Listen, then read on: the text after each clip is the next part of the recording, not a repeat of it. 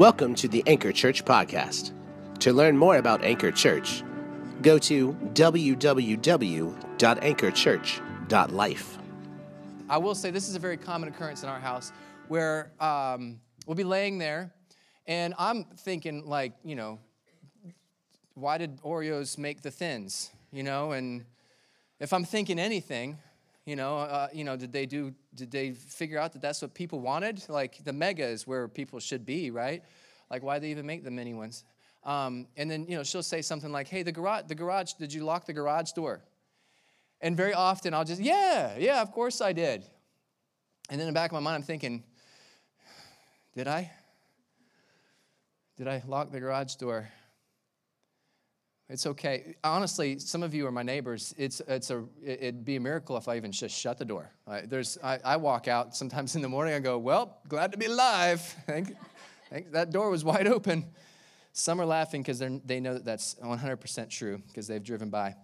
But so I'm laying there and I'm in bed and I'm thinking, okay, all of a sudden, well, what if somebody, we're in a safe neighborhood, we'll be fine even if the door's locked. What if there was a couple break-ins recently in the cars. What if they just decided to try my garage door? And I'm like, well, no, that'd be fine because, what are they going to take? If they clear out my garage, they're helping me out, And I thought, well, okay, wait a minute. Did I actually lock the inside door? Okay, fine. Then I get up, Well, what are you doing? I'm getting a cup of water. And go and then, then I go and lock the garage door because it was unlocked. But it's a very, very normal thing in my house to think about things, to sometimes overthink. And I was thinking about how just we like to think. There's no human species, that's not even a thing, or a certain type of species of a human, that's not a thing. But just in general, I think we think a lot, and we think about things that maybe we can't control. We think about things that we can control. We think about what we did wrong. We think about what we could do. We would think about, like George Costanza, like, oh, I wish I would have said this. If I would have, thought of that at the moment. We replay our days. We plan for the next when we're lying in bed. And throughout the day, we worry about a lot of different things. And so what I'm trying to paint a picture for you this morning is that often when we think a lot. Often those thoughts are worry. And I think that we might worry more about a lot of different things than we realize. And I think that is often the case and the reason for prayer. I think about just all the things that we can worry about. And there's some things that we can't stop thinking about. We think about sickness. We think about loved ones, and hopefully they're going to be okay. We think about being single. Like, I don't want to be single forever, and that's something we think about. We think about a new house. Maybe it's time to buy one. Maybe it's time to sell. Maybe we're waiting to get that purchase to happen. Like all this stuff, like we keep thinking, we keep worrying. Maybe we're starting a new business, or we're thinking about starting a new business. We think about what people might say, or we think that what they might actually think of us. We think what happens if they found out this about me. Everything would be ruined. I think about my kids. Think about wanting my son. I want my daughter to grow up and make positive choices. So I think about like the whole environment. I think, okay, are they eating too much GMOs, or they have too much screen time? I think about all this stuff, and we think about our spouse. Maybe they're eating too much GMOs too. I'm just kidding. But we think about like all these different things. We think about how our spouse feels, or how what's happening in their mind, what's going on. We think about our parents. My father recently passed away, and I would think about him often. I still think about him, but I think about my mom now. She's home alone for the first time in about 30 years. And so we think a lot. We think about our car. I don't know if you've ever had a car like this before, but when you're walking up, you're kind of thinking, okay, you just got to start. It's been a long day. Please, please, please start. But we worry. And we worry a lot. And I was just putting all these things down that these are things that I could just randomly think of in probably about 30 seconds that we probably think of a lot, but you probably could think of a whole lot more. But you probably worry more than you realize because your brain is just always thinking. Some of you know that you're warriors. I want to propose this idea to you today that worrying is worshiping your problem. If you are thinking and constantly thinking of this situation and constantly thinking about what to do and all the things that I mentioned just a second ago, you're thinking about all this stuff. It's worrying. You worry about all these things. And what happens when you spend so much time thinking and when you spend so much time worrying about whatever it is that you are worrying about, you turn your worry into worship. Worry is worshiping your problem. So all of a sudden, you have created an idol in your mind of something that you cannot stop thinking about. And there should be some tension there because all of a sudden, like there's a lot of this stuff that you think about or you worry about that you can't control. I remember my mom telling me when I was a kid, listen, I don't worry about the things I can't control. And I think that's good practice, but sometimes it's too much. Sometimes I'm like, well, I can't control that, so I'm not going to worry about that. But it really could probably control some of it. But when we worry so much about things, we start to worship it. And I want to throw this at you. Since it's a series about prayer, I want to throw this at you. Prayer is surrendering your problem. So if worry is worshiping your problem, prayer is surrendering your problem. So when you take your worry and give it into a form of prayer, it's basically you saying, you know what, God, I can't control my spouse. I can't control my singleness. I can't control my car. I can't control what my parents are going through. I can't control this sickness. I can't control my job, this business. Everything that I've mentioned, I can't control this. Some of it I can, but I'm tired of worrying about this. I'm tired of trying to hang on to this. I'm going to give it to you. I'm surrendering this to you. See, worry too much, it becomes an idol. You start to worship it, but when you pray about it, you're actually surrendering this problem to God. So I think about Jesus in the Garden of Gethsemane. If you don't know what this is at the very end of Jesus' tenure, his time on earth. He's in the garden. He's praying, and he's moments away from being captured and then put onto a cross. And so at the highest point of stress in his life, he's not running, he's not fleeing. He's surrounded himself with a couple of his closest disciples.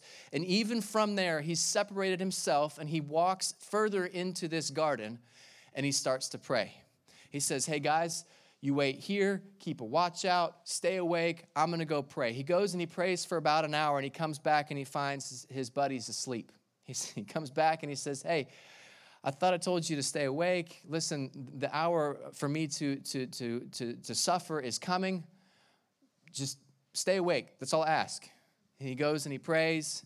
He comes back, and they've fallen asleep again. He goes through that whole process again. Then he goes back and prays again. So here he is, going through what is called I forget now. He's sweating blood. I was trying to think of the scientific name, but I'm not scientific. But he's going through this place where he's under so much stress, where he's actually sweating blood. It's probably the most stressful that probably any human has ever faced in this life. And he's praying. He's not worrying about it, but he's surrendering his thoughts and he's surrendering his worries to the Lord. And this has been an example that he's set multiple times to his disciples and to the people that have been following him. In the very first almost coming out party that he had when he was on his mission to tell people about the kingdom that was coming, about what he was about to do, he has this very famous Sermon on the Mount. And he instructs us, he instructs the disciples, he instructs everybody that he's speaking to in that moment how to pray. And the disciples must have forgotten, because later on it's recorded in Luke chapter, I forget now, 11, I think. They see Jesus separate himself again to go and pray. Who knows what he was praying about? Maybe he was praying for somebody. He was praying about something. Maybe he was turning his worry into a worship and surrendering it. But the disciples saw what he was doing, and they're like, Jesus, you've got to tell us, how do you do that? How do you pray? And he repeats what he said in the Sermon on the Mount in Matthew chapter 6. So Matthew chapter 6, he gives us this example. And he says, therefore you should pray like this, our Father in heaven, your name is honored as holy. Your kingdom come, your will be done on earth as it is in heaven. Give us today our daily bread and forgive us of our debts as we have also forgotten our debtors. And do not bring us into temptation, but deliver us from evil. For yours is the kingdom and the power and the glory forever. Amen. I first heard this when I was in high school and I was playing football. We recited this before every football game. That's when I was introduced to the Lord's Prayer. This is known as the Lord's Prayer. And you may be familiar with this. You may have been hearing this for years, and you may have, you're new to church, and this is all something that you've heard before, but you didn't necessarily know. But this is the Lord's Prayer, and this is Jesus basically instructing us from the very beginning with his very first public sermon, and even reiterating it with the disciples when they've asked, hey, Jesus, how can we pray? How can we pray like you? And he's basically saying, hey, there's nothing complicated to it. This is how you pray. And this is why this series is called Pray Like This, because Jesus instructs us and says, hey, pray like this. It's not something that we need to recite. It's something that can be used as a map and a guideline to show us this is how we can pray. This is how we can step through this complicated thing that is pray, because I think that for some of us, praying is not necessarily the easiest thing. Worrying can be the easiest thing that we do, but I'm going to try to challenge you to surrender that worry to the Lord. And so it's very cool to see what Jesus is doing when we break down this prayer. In the very beginning, he teaches us to do this, simply just praise God. He says, our Father in heaven, your name be honored as holy. He's saying, praise God. Tell God everything that you love about him. As a matter of fact, in Psalm chapter 150, it gives us a great example of some of the great things that we see in characteristics of God. It says in Psalms chapter 150, hallelujah, praise God in his sanctuary. Praise him in his mighty heavens. Praise him for his wonderful acts. Praise him in his abundant greatness. Praise him with a trumpet blast. And it goes on. It basically just puts a whole band together here with all the trumpets and the cymbals and the bangs and the whatever. Crashing of the cymbals. But it says at the very end, it says, let everything that breathes praise the Lord. So the very first thing that Jesus tells us, the disciples say, hey, how can we pray like you? There's something magical about what you're praying. He says, no, there's nothing magical. Here's how you can pray. Pray like this. He says, start with a greeting. Praise God. Our Father who art in heaven, your name be honored as holy. Just talk about him. Celebrate him. Worship him and what he is and who he is and what he's done for you. He's full of grace. He's full of truth. He's full of forgiveness. He suffered and died and was buried and came back to life for you. Thank you, Jesus, for giving me life. Now, we probably don't do that every single time we pray, but oftentimes that's what we can do. We say, God, you are awesome. I woke up this morning and walked outside, and I was like, God, praise God. Feels good outside today, you know? I don't say that every day, but it felt great today. It was a good mix. But there are times in your life when you to me, this is where I got to fall down. I don't really fall down, but you fall down and you praise. And you think, man, God, you are awesome. For you to be able to create what you just created, amazing. But greet him, praise God. Tell him everything that you love about him. The second thing we can do that we see in the Lord's Prayer, praise him. Second thing is submit yourself to God's way. Submit yourself to God's way. Your kingdom come, your will be done. When Jesus is in the Garden of Gethsemane and he's praying for those 3 hours and he's sweating blood and he's stressed out, one of the things that he says is, God, I would rather not do this, but if it's your will to be done, then I will do it. And we can have the exact same prayer. I could be going through something very difficult and say, God, you know what? I don't necessarily want to do this. I don't want to work here anymore, but if it's your will, then I will. God, you are awesome. You're an amazing God. I'm going to tell you right now that I'm not happy with where I'm working, but if it's your will, then I will continue to work there because I believe that maybe you have me there for a reason. So your will be done. God, I know that I've been wanting to have a spouse for many years now, and this is what I want, but if that's not what your will is for me right now, I'm going to go through this season where I continue to not have somebody, then your will be done. See, again, it takes it off of your shoulders, and it's giving it to God. That's the surrender part. God, it's not my will, but it's going to be your will. The third thing that we can do, we see in this prayer, is ask God for what you need.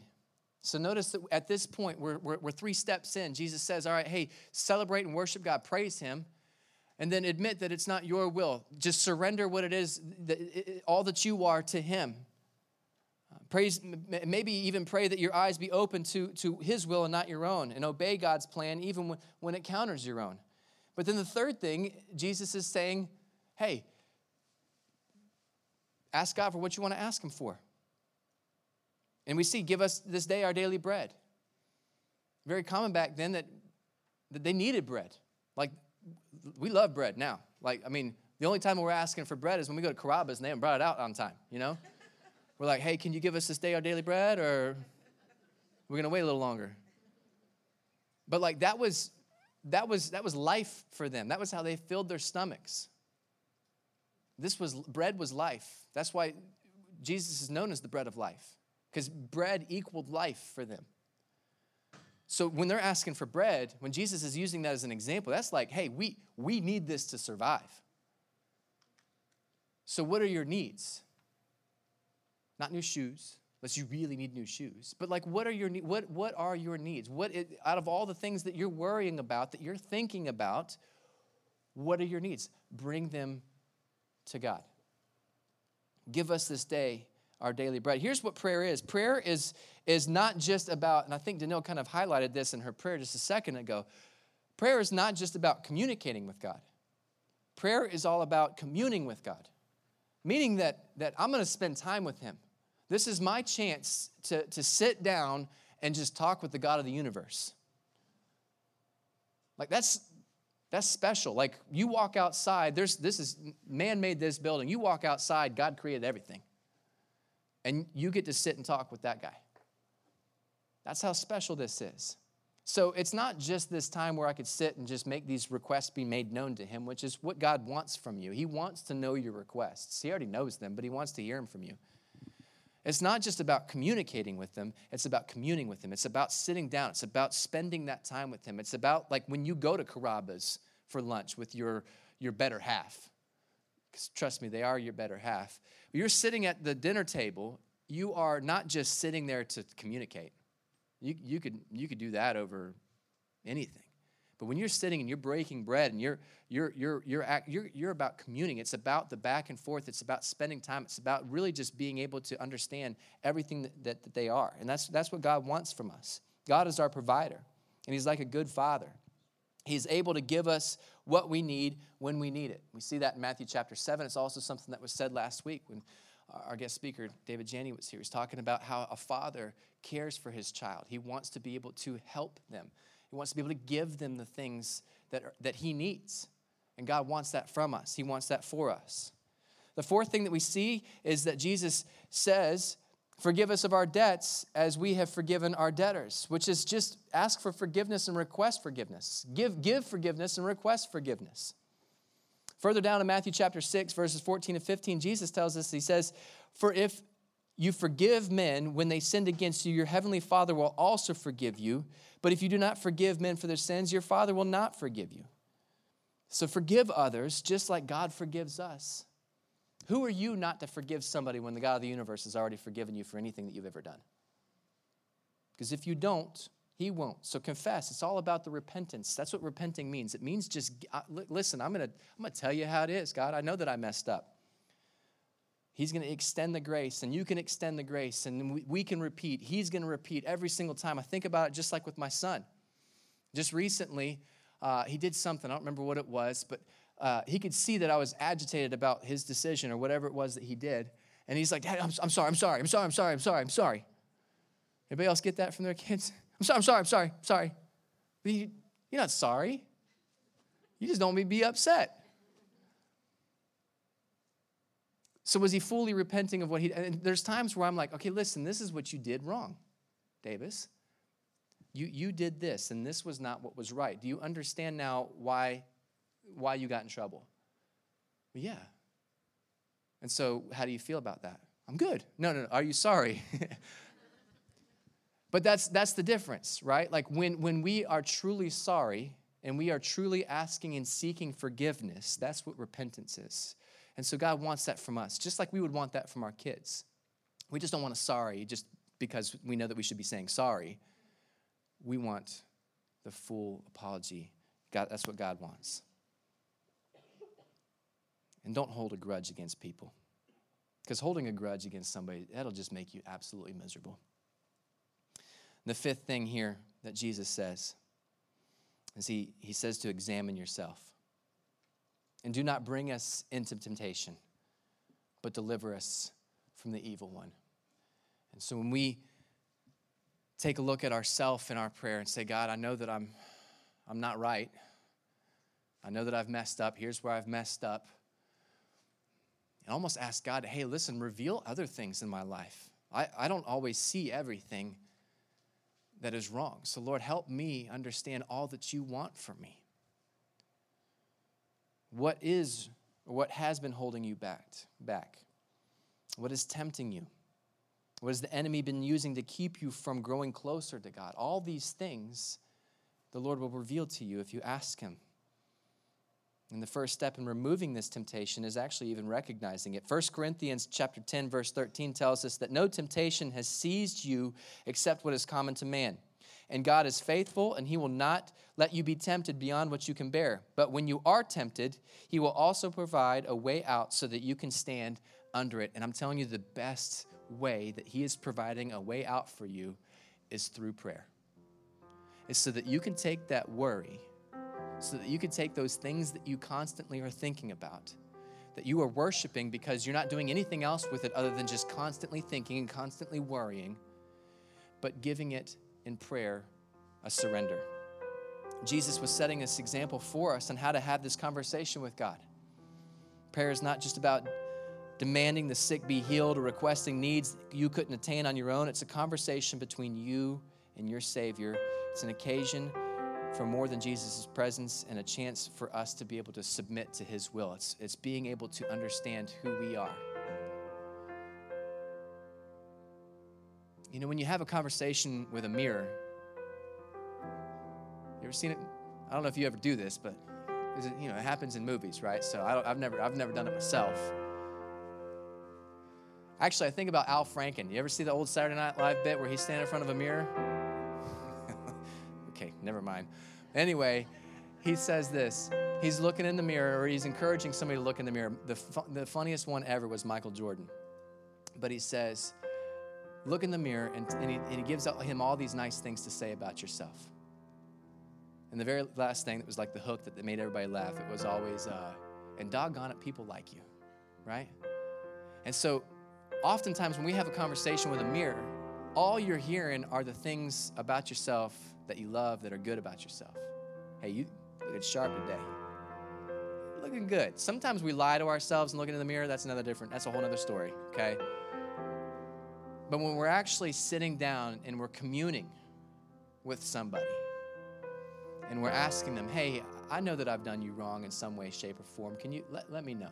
I want to fix that. I want to make that right. If we're having a real adult conversation with somebody, whether that's a coworker or a spouse, a family member, or whoever that might be, and we're saying, hey, I want to make this right. How can I fix this? The other person's going to offer some feedback that you could probably take and do something with. You're communing. You're spending time with that person. You're growing in your relationship with them, and you're growing in ways that you are just going to take you to another level. God's the same way.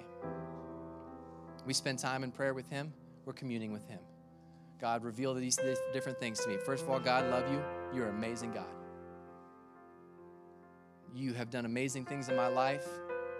You have taken me through some struggles, and you've been there on my highest mountain.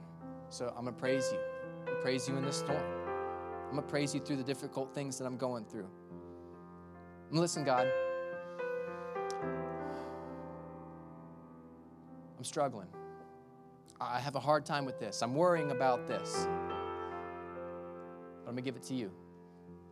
Because it's not my will. This is what I want. But God, if it's not what you want, then I don't want it.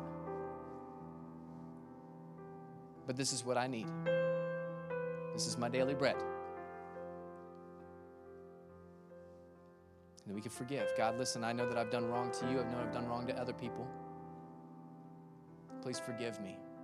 And help me find ways that I can begin to forgive other people in my life. And Lord, show me. Show me where I can grow. Make it known to me.